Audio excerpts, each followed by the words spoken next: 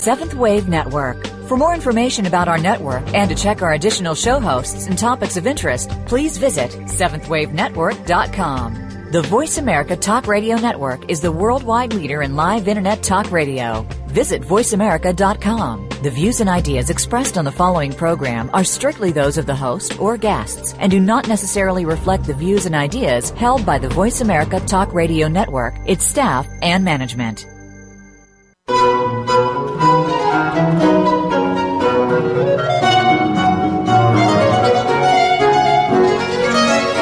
The teachings of the Ascended Masters are universal and available to all.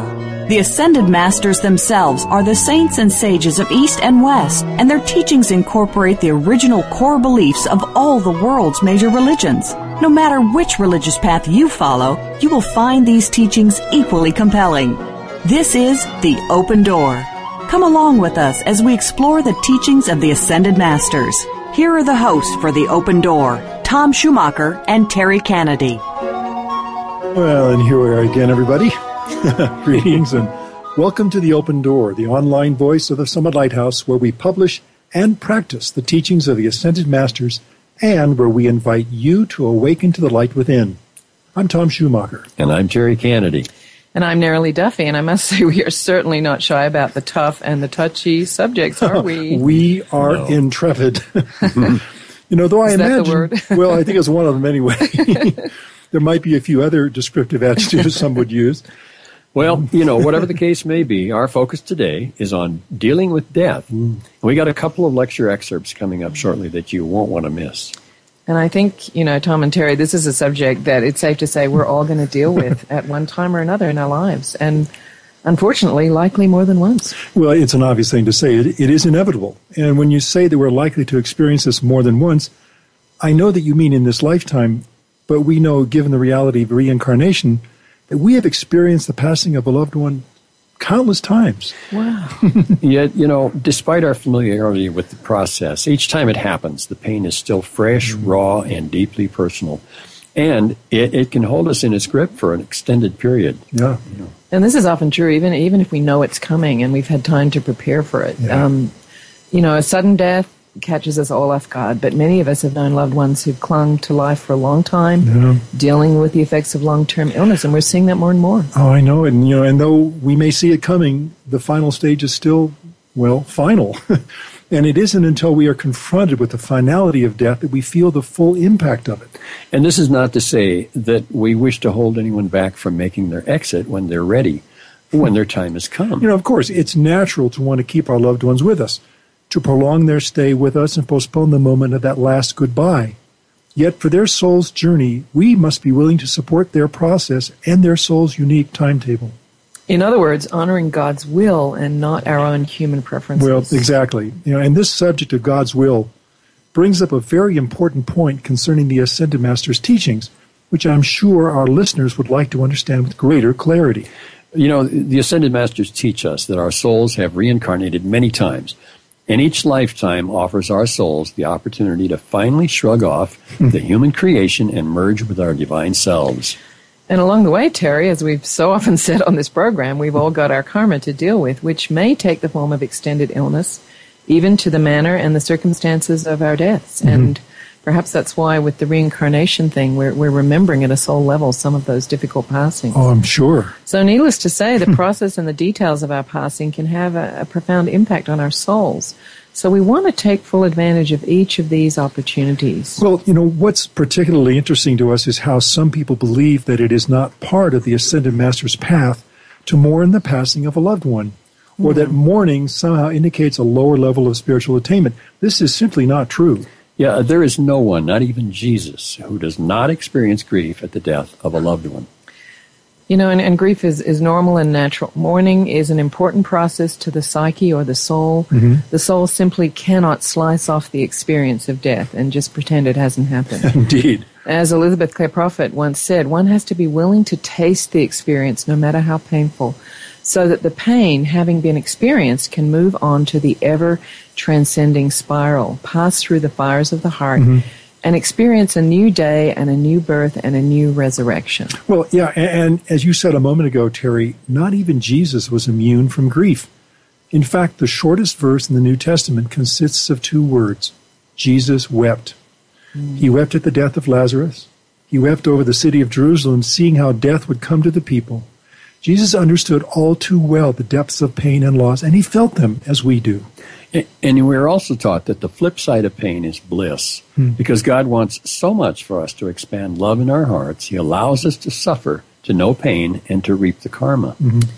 And I think for most of us, one of the ways, I know it's true for me, we tend to learn our lessons is actually through pain. Pain is the price of wisdom. Not always, I hope, but certainly often enough, it's true that we learn by experiencing pain and sorrow. We grieve, we suffer loss, we suffer burdens in our bodies, and through it, suddenly we know how everyone else in the world has suffered and what other people have gone through and are going through. Yeah, which is why we say that the flip side of pain is bliss. And when you know intense pain, you will eventually come to the place of transcending that pain. And if your heart is right, then you will have gratitude to God for the experience of suffering in pain, because through it you come to the point of exaltation of God in yourself, and you know his bliss in you. Now, right there, we can understand how the Ascended Master's teachings can be misconstrued. Well, if you don't somehow find a way to turn your pain into bliss, if you're not just blissful going through this death experience, then you must be doing something wrong. Well, no, that's not true. Knowing what we must do doesn't necessarily make it easy, and you can't always tell on the outside, looking at someone, what they're going through on the inside. No, you can't. Yeah, that's right. And whether we know it or not, we are all in the process of integration with God. And what's more, when we get in touch with our true subconscious feelings, we touch the ancient grief of the original separation from God. Oh, and that's really key. We must let this ancient grief be known. Let us see it for what it is. Pour the violet flame into it and enter into a higher dimension of awareness whereby we choose to become the Christ, and our sorrow is turned to joy by our free will choice. Yeah, and we don't want to suppress our experience of pain and suffering and walk away from it without acknowledgement. If we do that, we will miss the whole point of it. And when we understand that there's something to our thoughts and feelings, we acknowledge that we are people, we are what we are, this is our condition. It's the human condition, and the Masters understand that. Oh, yeah, well, and this is what we must become present to, not permanently, but in order to work through it and move on higher. You see, the reality is this. It's natural to be sorrowful when you lose a loved one. And if you don't allow yourself to experience the loss and the sense of loss, you can't transmute it into joy. A fully integrated, God-free being can experience great sorrow, great joy, great pain, and great loss. And the pathway through the human veil of tears should never be preempted by another.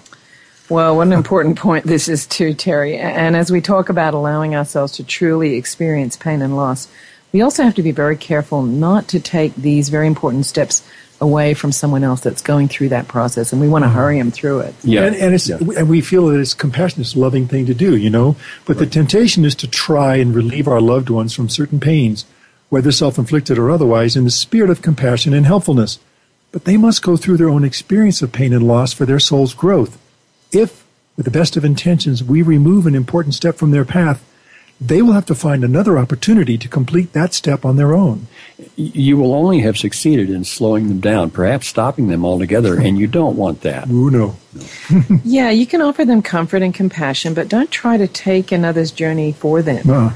The consequences for them and for you could be pretty far-reaching. Yeah. We have to allow people to work through their difficulties, manifest their own Christhood, and that's often on their own timetable. Yeah, and we all must learn to sense and feel. And we all must understand, to the best of our abilities, the depths of grief. When we do that, we can go to others in need, lift them up, teach them the steps, such as using the violet flame, but we can't take the steps for them because they won't know what priceless opportunity they may have missed. Ooh, and another important point we must make, resist with all your might the temptation to blame God for your suffering and loss. What we experience in our lives is most often the outward manifestation of karmic debts we accrued through our many lifetimes. These experiences are our accountability. God, in His infinite mercy, gives us opportunities to balance our karma, but He didn't make our karma. No. And how many times have we seen or heard people wailing and lamenting, God, how could you do this? How could you let this happen? Why did you take my loved one away from me? Well, blaming God not only gets you nowhere, but you missed the real point of the experience. And that's a loss you will have to make up for another time, if you are so fortunate. So, mourning and grieving are perfectly natural and, in fact, very important for our soul's progress. Remember, even Jesus wept. And it helps us to understand, too, now why Buddha said all life is suffering.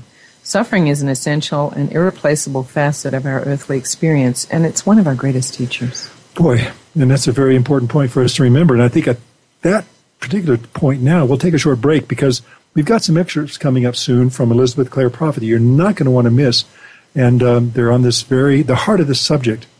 So we'll return after a short break. Please stay with us.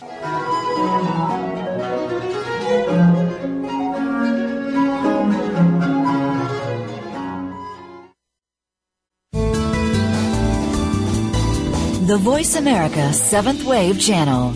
Seek greater awareness.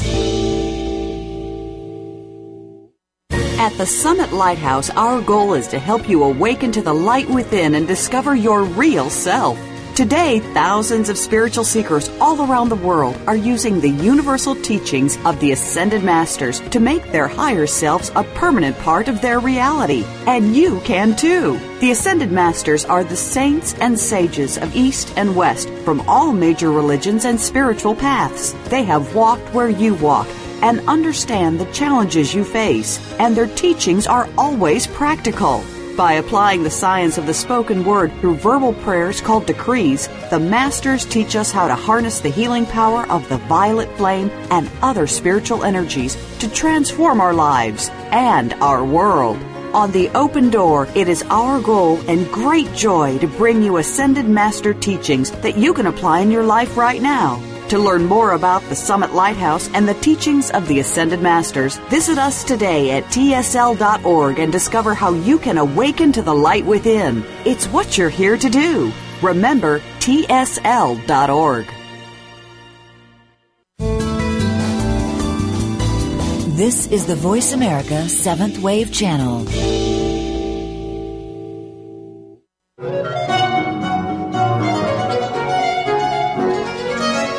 You are listening to The Open Door, hosted by Tom Schumacher and Terry Kennedy. If you have a question or comment about our series, please send your emails to webradio@tsl.org. That's webradio@tsl.org. Now, back to The Open Door. And welcome back, everyone. Thanks for staying with us. Now, in the following lecture excerpt, Elizabeth Clare Prophet examines the reality of grieving from the perspective of the poet Longfellow, one of the famous incarnations of her twin flame, Mark Prophet, who we know as the Ascended Master Lanello.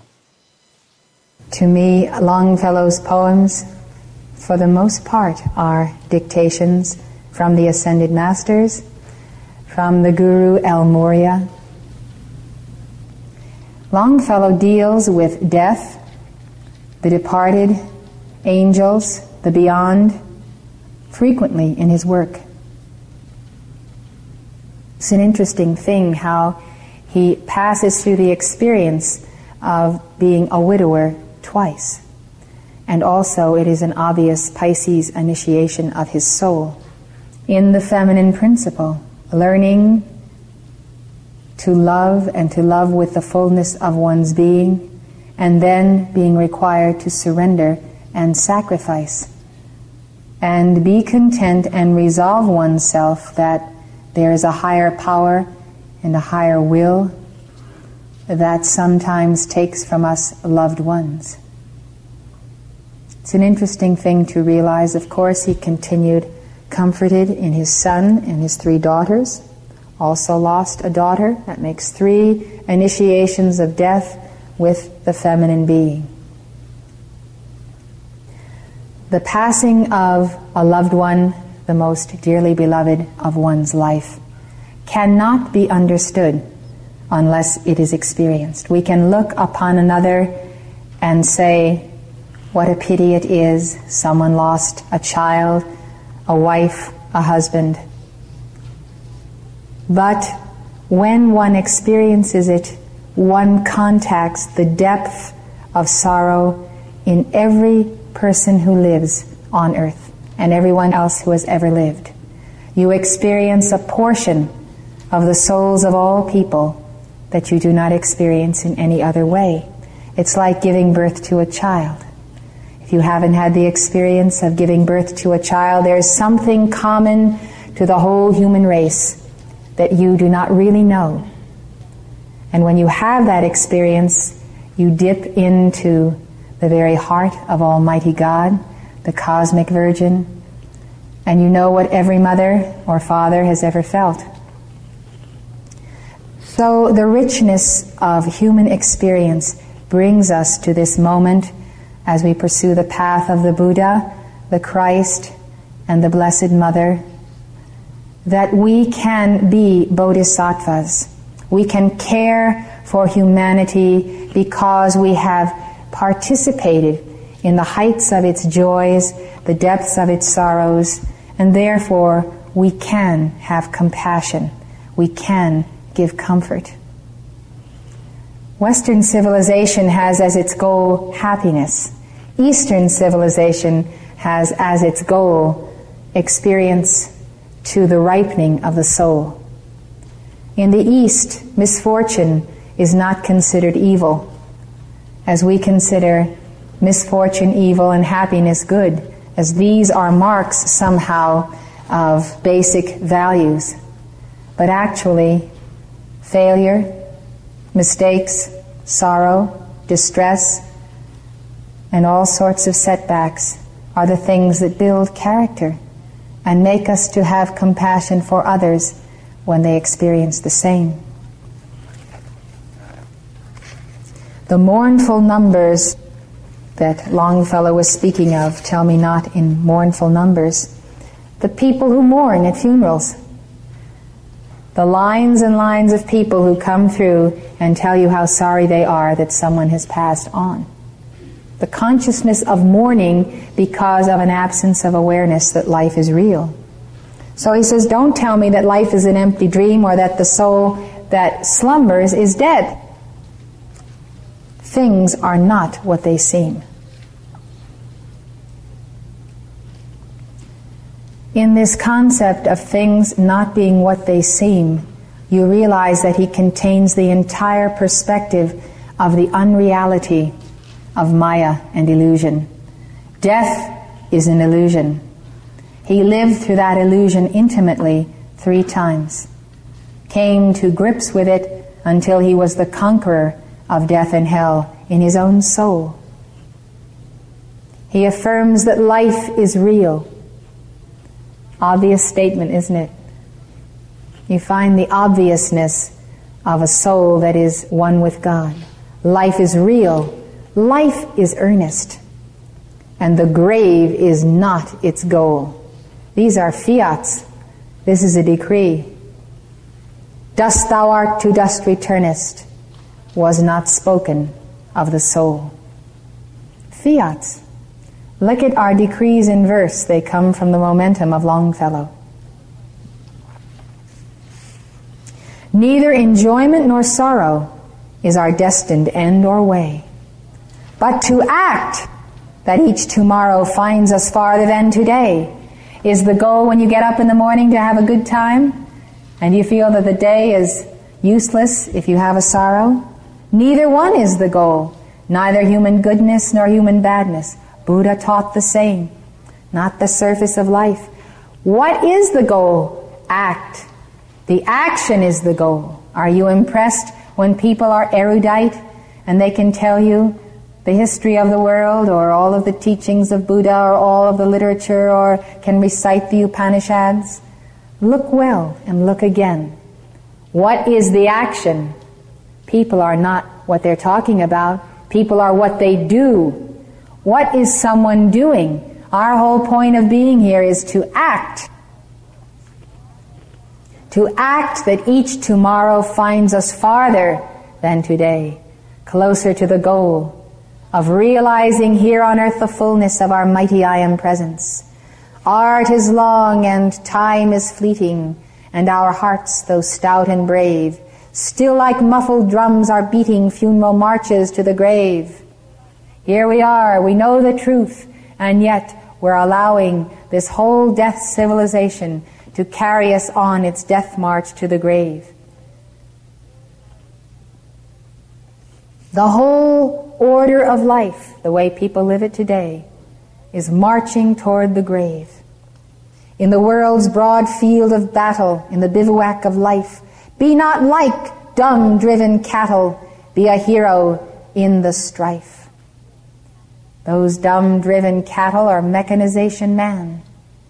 He challenges us not to get on this assembly line of those who are born and begin to die the moment they are born.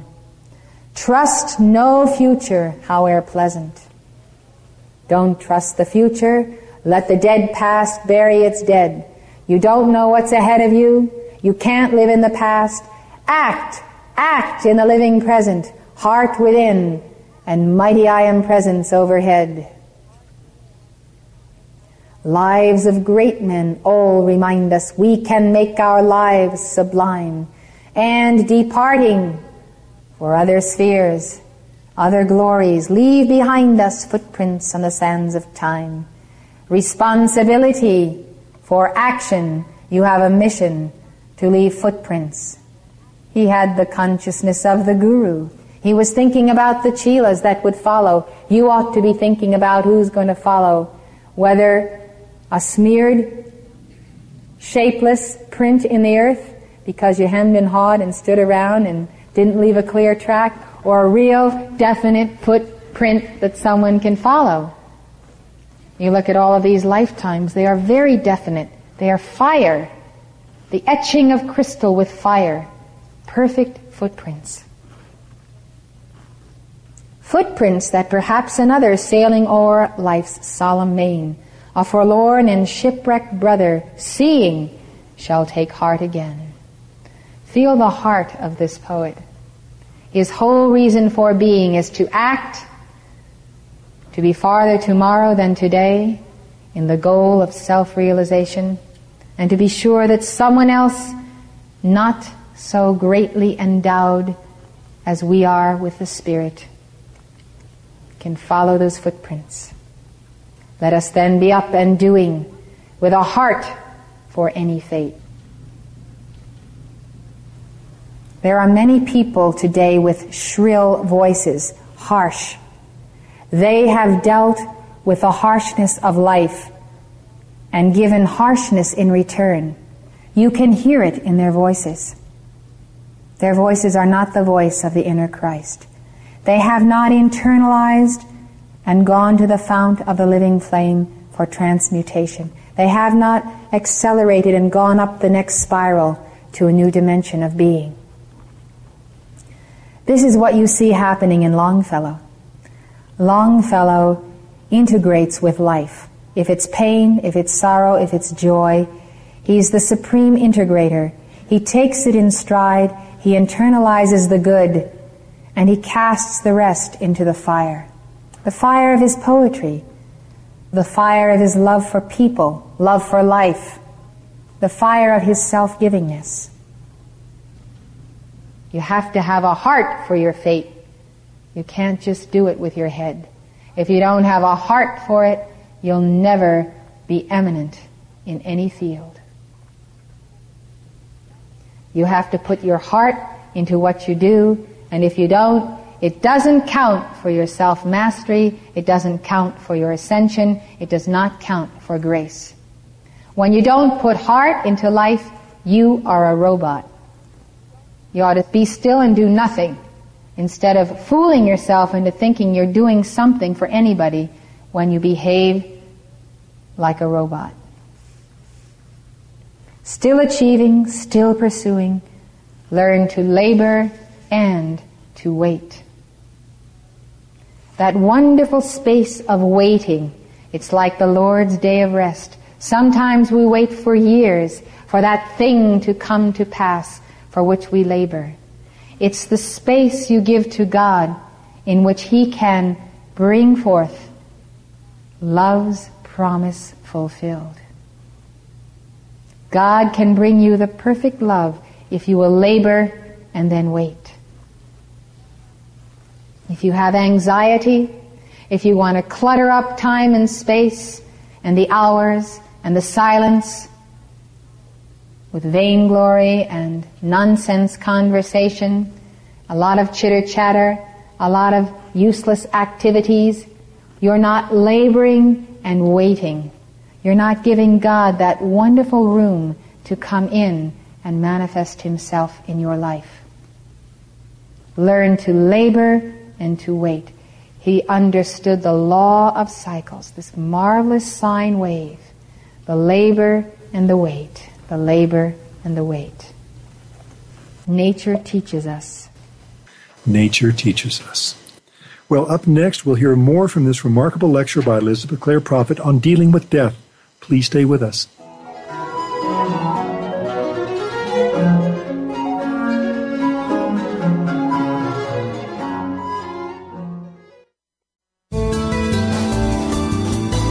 Invite meaning and inspiration to your life. This is the Voice America Seventh Wave Channel. Right now, all over the world, warriors of light are working tirelessly to defend your soul's opportunity to achieve oneness with God.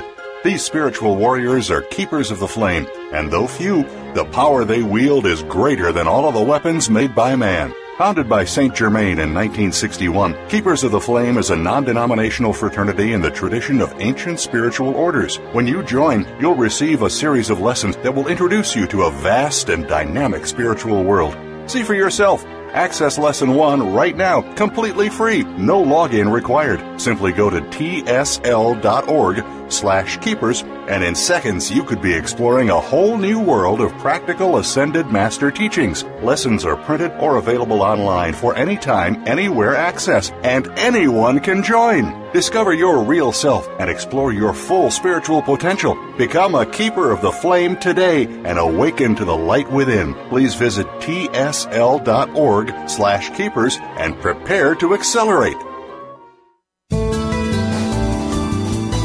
This is the Seventh Wave Channel on the Voice America Network.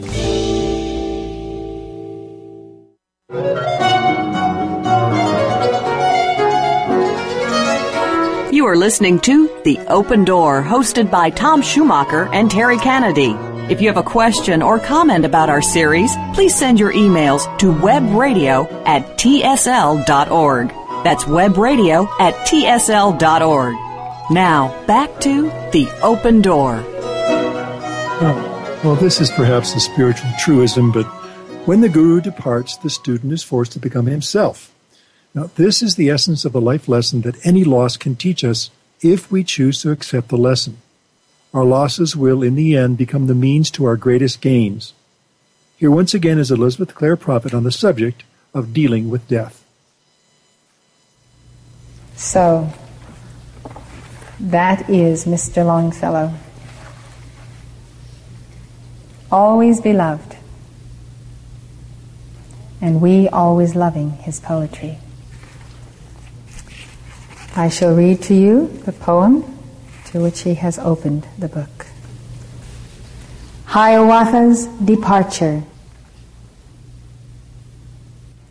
From his place rose Hiawatha, bade farewell to old Nokomis, spake in whispers, spake in this wise, did not wake the guests that slumbered. I am going, O Nokomis, on a long and distant journey, to the portals of the sunset, to the regions of the home wind, of the northwest wind, Keewaydin. But these guests I leave behind me. In your watch and ward I leave them. See that never harm comes near them. See that never fear molests them. Never danger nor suspicion. Never want of food or shelter. In the lodge of Hiawatha. Forth into the village went he, bade farewell to all the warriors, bade farewell to all the young men, spake persuading, spake in this wise, I am going, O my people, on a long and distant journey. Many moons and many winters will have come and will have vanished, ere I come again to see you.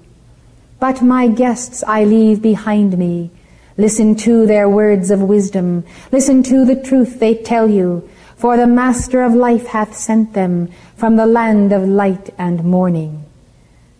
On the shore stood Hiawatha, turned and waved his hand at parting, on the clear and luminous water, launched his birch canoe for sailing, from the pebbles of the margin shoved it forth into the water, whispered to it, westward, westward, and with speed it darted forward. And the evening sun descending set the clouds on fire with redness, burned the broad sky like a prairie, left upon the level water one long track and trail of splendor, down whose stream as down a river westward, westward Hiawatha sailed into the fiery sunset, sailed into the purple vapor, sailed into the dusk of evening. And the people from the margin watched him floating, rising, sinking, till the birch canoe seemed lifted high into that sea of splendor, till it sank into the vapors like the new moon slowly, slowly sinking in the purple distance. And they said, "Farewell forever," said, "Farewell, O Hiawatha." And the forests, dark and lonely, moved through all their depths of darkness, sighed, "Farewell, O Hiawatha." And the waves upon the margin, rising, rippling on the pebbles, sobbed, "Farewell, O Hiawatha." And the heron, the shushuga, from her haunts among the fenlands, screamed, "Farewell, O Hiawatha." Thus departed Hiawatha, Hiawatha the beloved, in the glory of the sunset, in the purple mists of evening, to the regions of the home wind, of the northwest wind, Keewaydin, to the islands of the blessed, to the kingdom of Panema, to the land of the hereafter. It was a few days after the ascension of our beloved Mark that he took me to that very passage. And I read as he read in my heart the departure of Hiawatha. It was an illustrated book, and I could liken in my heart the parting of Mark to the movement of his soul on the canoe into the sunset and into the purple evening. It was a very moving experience, and of course, the great wonder of the color of purple and the ascent of the soul into the violet flame. He also gave to me, at the same time, opened the book of the Prophet by Khalil Gibran, and the concluding chapter of that book is on the departure of the Prophet. I would also like to read that to you because it has an imagery of the traversing of the soul, the getting on the ship, and it is the most picturesque means for us to understand that there is a vast ocean of God, and we one day must all take that bark, it is the imagery of the Buddha, and cross to the other side. It is an old, old imagery. There is comfort in it because we know that when we see the boat departing, it must reach another shore. And we realize that the sea itself is symbolical of the ocean of God's being. Mourning, or the integration of one's soul with a loved one who is no longer visible, is a very important process to the psyche. The soul cannot simply slice off the experience of death. One has to move through the experience.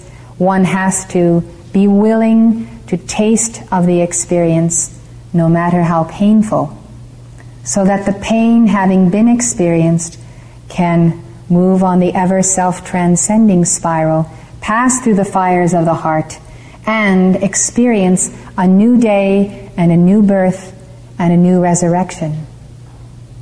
There are some people who do not allow themselves to mourn the passage of a loved one because they think it is not part of the path of the Ascended Masters or not part of a certain level of attainment. There is no one, not even Jesus, who does not experience grief at the death of a loved one. The shortest verse in the New Testament consists of 2 words: Jesus wept. He wept for the death of Lazarus. He also wept over the city of Jerusalem because he saw what the death was doing to the people. So, this experience, which comes to all of us sooner or later, is one that we must internalize. Ultimately, the correct resolution of the loss of a loved one is that we must assimilate the good of that person, the elements of character and of life. We must become the one whom we have lost. It is the only way to deal with death on earth. We must look at the light and the life and the joy and all we have shared with that person. And we realize that our only gift to give is that we must go on and be that person. If we truly love someone, we want them to live forever and to be a part of all whom we meet. This is a true understanding of the Guru-Chela relationship. The Guru departs so that the Chela will be forced to become himself. When I've asked the Ascended Masters, why have you all ascended? Why are you not here with us? They always say, it is so that you, in longing for us, in loving us, will be forced to become us. The true integration of life. So we must internalize the saint. Even in the reading of these embodiments of Lanello, with each of the passings, we experience a certain moment of the sorrow and of the death. The record in Akasha is there. We see that again the Piscean master in Longfellow deals with death as a journey into the sunset, a saying goodbye.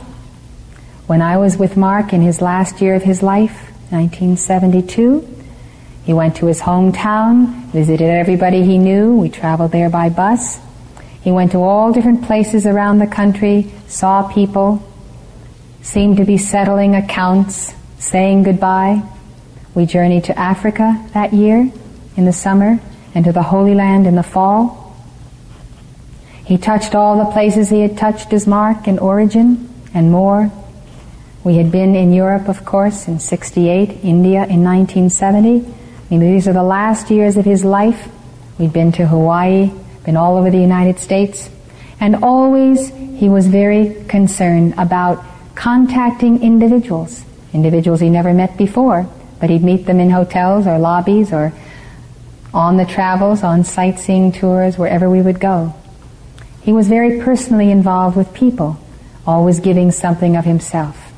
Knowing the cosmic being he was while he was even in embodiment, I am absolutely certain that with mathematical precision, down to the last gas station attendant, truck driver, or waitress that he happened to have an exchange with, he was delivering the last farthing of his payment to life streams, settling accounts, giving joy in full measure, giving over and above that which might have been owed, simply giving of himself. It was a very interesting experience to watch all of this taking place. And so the realization that the transcending of planes is taking a boat and going to the other side, promising that it will be some time before I again come back. And so putting in the mouth of Hiawatha the unspoken and ever so gentle gesture alluding to reincarnation.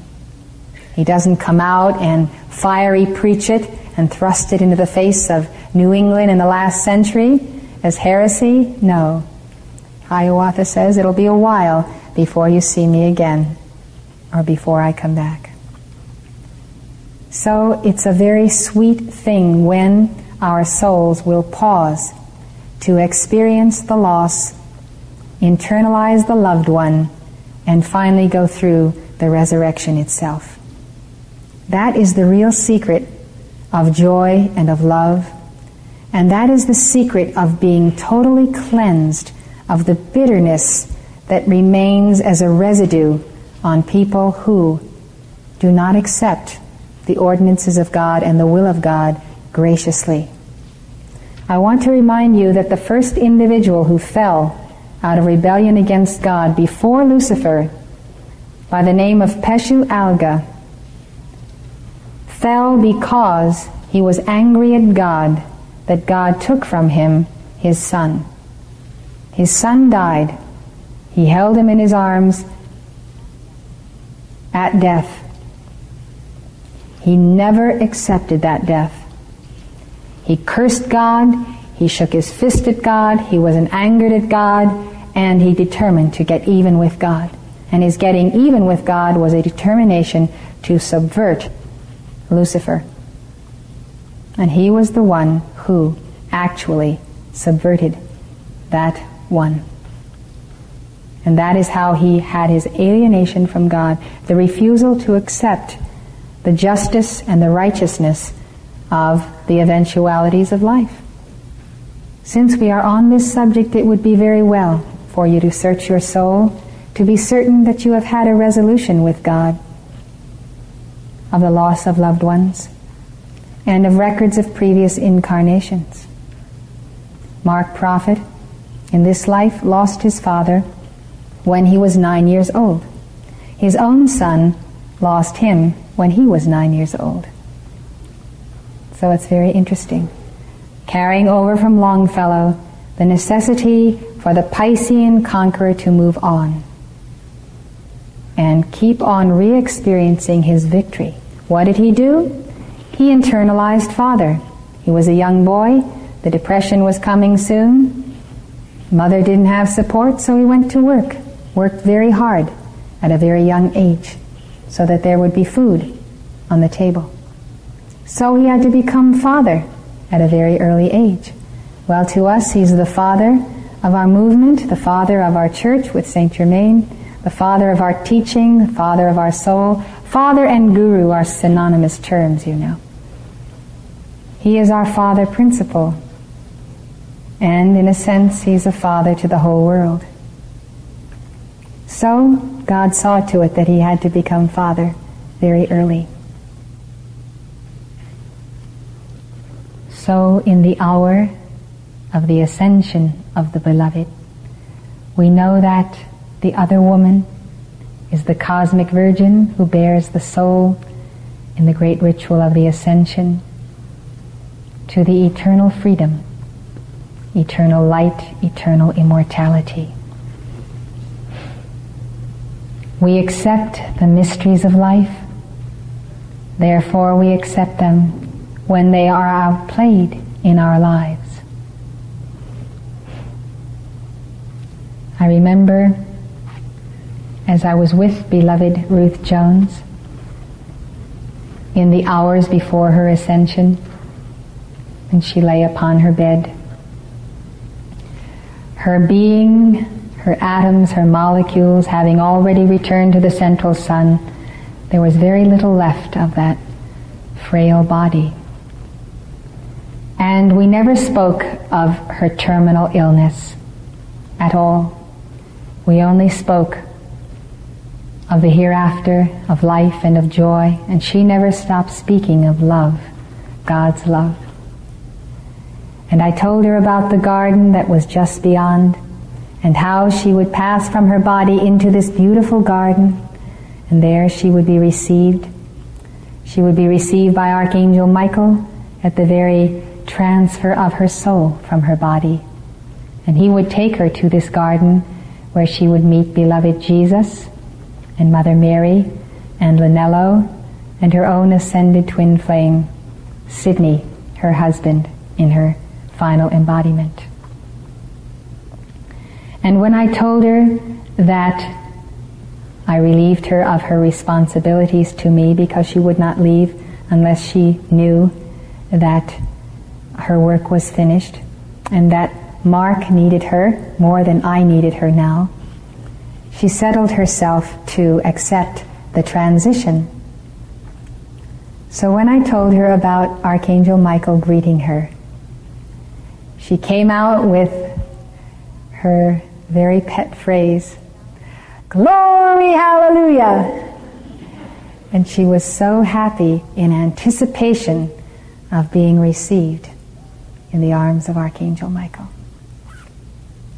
So the mysteries of life, for those who understand them, are no longer mysteries.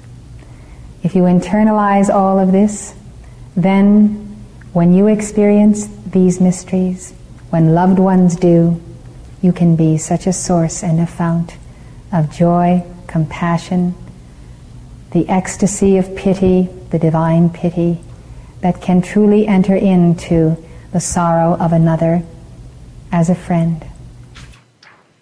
Oh.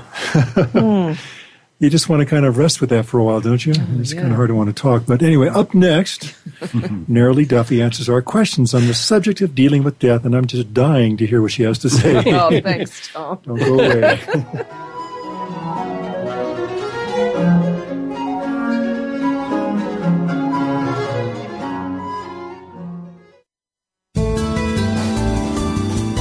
The Voice America 7th Wave Channel. Be extraordinary.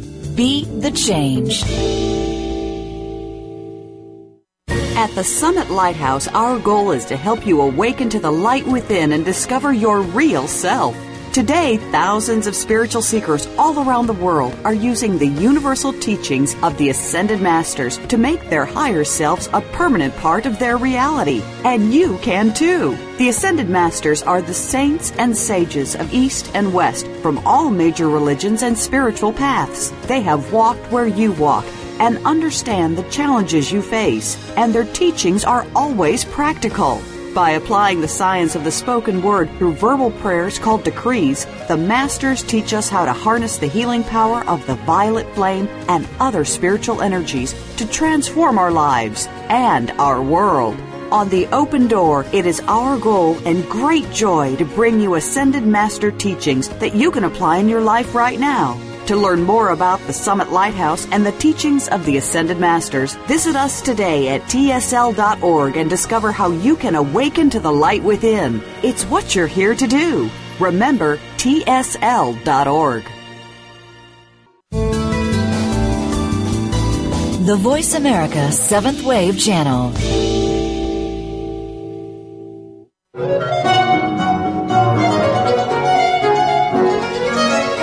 You are listening to The Open Door, hosted by Tom Schumacher and Terry Kennedy. If you have a question or comment about our series, please send your emails to webradio@tsl.org. That's webradio@tsl.org. Now, back to The Open Door. And we are back once again, and happy to welcome Nerily Duffy to answer our typically tough, although not always tough, questions. Well, let's begin by talking about something we've heard now through the lecture excerpts, and we said ourselves in the opening segment, about the acceptability from the Ascended Master's point of view of grief and mourning. Now, feeling these emotions doesn't mean we've missed some important spiritual lesson, does it? Not at all. And I like to remember that there are stages of grieving and loss, and you have to allow yourself to have to go through those stages. Grief is universal. You know, a nation can grieve the loss of a statesman or an important loved figure. Anyone, even the saints and great avatars, have felt grief. Yogananda wept over the loss of his mother, whom he loved. And in fact, the one point of disagreement Yogananda had with God was, why did this loss have to be so painful? And Elizabeth Clare Prophet told us that the loss of her beloved twin flame was profound, and she didn't think she ever really got over it in one sense. In another sense, she just simply had to internalize him so that he was always with her. And Jesus, of course. Yes, wow. Yes. I'm just meditating on that. Jesus wept. And like she said, it was a short verse, just 2 words, with a very long meaning. Is this another important lesson, Nerily, from Jesus that true believers may have missed? I think so. I think Jesus was a man, a human being like us. He wore a physical body. He was a manifestation of the Christ, but he wasn't the only one, and he said we could follow in his footsteps. And I think the fact that he wept is profound for us. It makes it allowable for us to grieve. You know, and I agree. I think that that's something that we can all just take to heart, that it is part of the process that we're all involved in. And we've done it, as we said earlier, countless times. Who knows how many times we've been down the same path. About time we got it right, Yeah. I'd say. Yeah. You know, for many of us, this is going to be the final time, right? Why, We're going to yes. graduate by the grace of God. by God's grace, indeed. Anyway. Well, something else that we've talked about, and that is that no matter how sorely tempted we may be to relieve our loved ones of pain and suffering, we really must be careful not to take another's journey for them, for fear that we could deprive them of an integral and very priceless step in their soul's unfolding. Yeah, everyone has a timetable for their coming and their going, for their birth and their death, and we have to respect that. Also, everyone grieves in a different way, and there's a timetable for grief, and it may be different for you and different for me. So we do need to allow people the time that they need to grieve. We can be there for them, we can support them, we can love them, but we need to give them that space, and they'll usually get through it in time. Time is the great healer. And I think, if they need help, oftentimes they'll ask, or we can always ask them. But not to intrude. It's a very delicate time. But their soul knows, and we can communicate at that level. I'm reminded of something else that we have talked about on occasion, and I know that from the standpoint of the compassionate heart, this whole idea of death with dignity, the Derek Humphreys of the world, and you can see in a way perhaps where they're coming from because they are mourning already the loss of someone, and they want to make sure that that passage can be done in a certain way that this dignity. But that's such a tricky thing, And I'll tell you where the trick comes. The trick is that we won't allow God to outplay His timetable. We have to step in. Yeah. This is getting too tough. Got to step in and end it. And that's the, quote, merciful thing to do. But that's fraught. That's fraught with karma and problems. You have to allow God's timetable to flow. Yeah, and where's the dignity in losing an important life lesson and soul lesson? Anyway. Yeah. So what are some of the steps that we can and should share with those who grieve to bring them comfort and support? I think it helps to ask them, what do you need? And their answers may surprise you. Maybe not anymore. Well, maybe for a woman who's lost her husband, it might be, look, could you change my light bulb, or the smoke alarm's going off and I don't know how to stop it. My husband used to do that. If it's a man who's lost his wife, take him out to eat or cook something if that's what they want. Perhaps they need someone to be there when they want them to be there and to be in the background when they don't. And I think one of the greatest gifts we can give to someone in this situation is just to listen. Perhaps to reflect, but mostly to listen. Very important to be normal, to be natural. Don't be too obsequious or, oh my goodness, you've lost your loved one. You get yourself out of the way. Get yourself out of the way. It's a great way to say it, Tom. Well, the masters teach that the flip side of pain is bliss, and pain, it seems, is the refiner's fire. Is this the case of to understand the heights, we must first experience the depths? I think that's one of the deep things of life, isn't it? And we don't have to seek it; it's going to find us. and if we can be grateful for the test, no matter what it is, we can survive it. If we can internalize the loved one, we can survive it. Yep. Okay, Tom. I remember a song from the '60s. Being a musician, yes. Perhaps some of our listeners will too. Been down so long, it looks like up to me. Yeah, Richard Farina. Is that who it was? Yep. Yeah. And so I use this example to illustrate one key ingredient in the positive mental health formula and the power of negative emotions. You get what you focus on. Yeah, key point. Yeah. So while the songwriter chose to wallow in being down to the point of getting lost in it, the key takeaway is this. We control our experience by our free will choice. We choose to experience grief and mourning. We are not victims of it, but rather willing participants in the process. So this doesn't make the depth and degree of our pain any less, but narrowly it reminds us clearly that we needn't become trapped in our sorrow, right?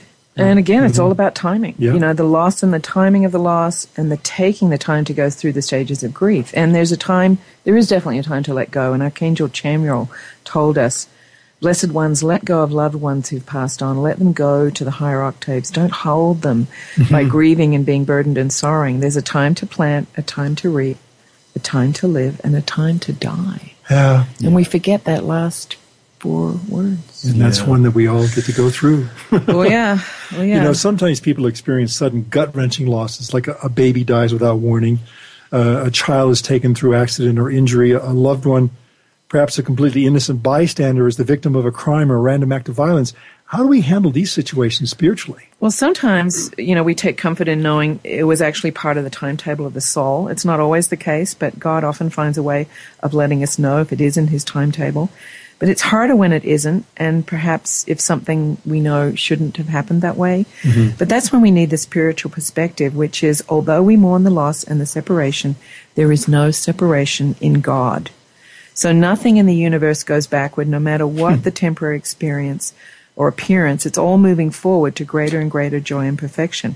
And actually, the God in us never does grieve, because the God in us knows we were never separated. There's no time or space. All this down here is just an illusion. And the human part knows that, the other person's gone to a better place, which is how we comfort one another. Oh, well. Yeah. And rightfully so, I think. Yeah. Yeah. Okay. This may be a reshaping of our earlier discussion on the two-sided coin of pain and bliss. But in the end, self-mastery is the goal, isn't it? And pain and suffering are steps on the path of achieving this goal. Well, that's true. It's a necessary part of life. We love our loved ones. Sometimes we lose our loved ones. There's always a higher purpose and lessons to be learned. If we can be asked to be shown what it is for you to learn in this situation. And I think don't focus too much on the pain. Mm-hmm. It's not as real as the loss. Experience it, move on, observe yourself, and know when it's time to change. And one morning you'll wake up and go, okay, it's time to cast off the shroud. Right. And I'm moving forward. And I've internalized my loved one. Yeah, I hear that. Well, before we close the show today, can be quite certain that many of our listening audience have loved ones who are perhaps in this position. They may be in it themselves. Is there a call or some other kind of comfort you can bring to these people who may be experiencing loss in this moment? Could I just make a call? Certainly. Yeah. Let's do that. Beloved presence of God, in the names of all souls of humanity, especially those who have passed on recently and those loved ones who are staying with them and mourning them, we ask the angels of peace to stand by them and hold them at perfect peace, and let all fear, doubt, and sorrow and separation and grief in the parting of loved ones be consumed by the violet flame, so that there's no distress. And let each one be assigned to a schoolroom of life and given the opportunity to study the great law as it pertains to his own evolution. I accept it done this hour in full power in the name of our Lord and Savior Jesus Christ. Amen. Amen. Amen. Thank you, Neroli. And on that note, we have just magically made another hour vanish, Terry. Oh, my gosh. It's amazing how fast it goes. I want to thank you, Neroli, for joining us today, for taking time to be part of our conversation on this very important topic. I really enjoyed it. It's very important. Yes, and thank you out there for joining us as well. And if you have any questions or concerns, like we always say, send them to us at webradio@tsl.org. webradio@tsl.org, and we'll do our best to answer you promptly. Yes, we will. And in the meantime, remember, though the upward path may be difficult, the rewards are out of this world. God bless you, everyone. Thank you for listening. Thank you again for joining us this week for The Open Door. This program is broadcast live every Tuesday at 2 p.m. Eastern Time, 11 a.m. Pacific Time on Seventh Wave Network. For more information about The Open Door and the Summit Lighthouse, please visit our website at www.tsl.org. We'll see you again next week.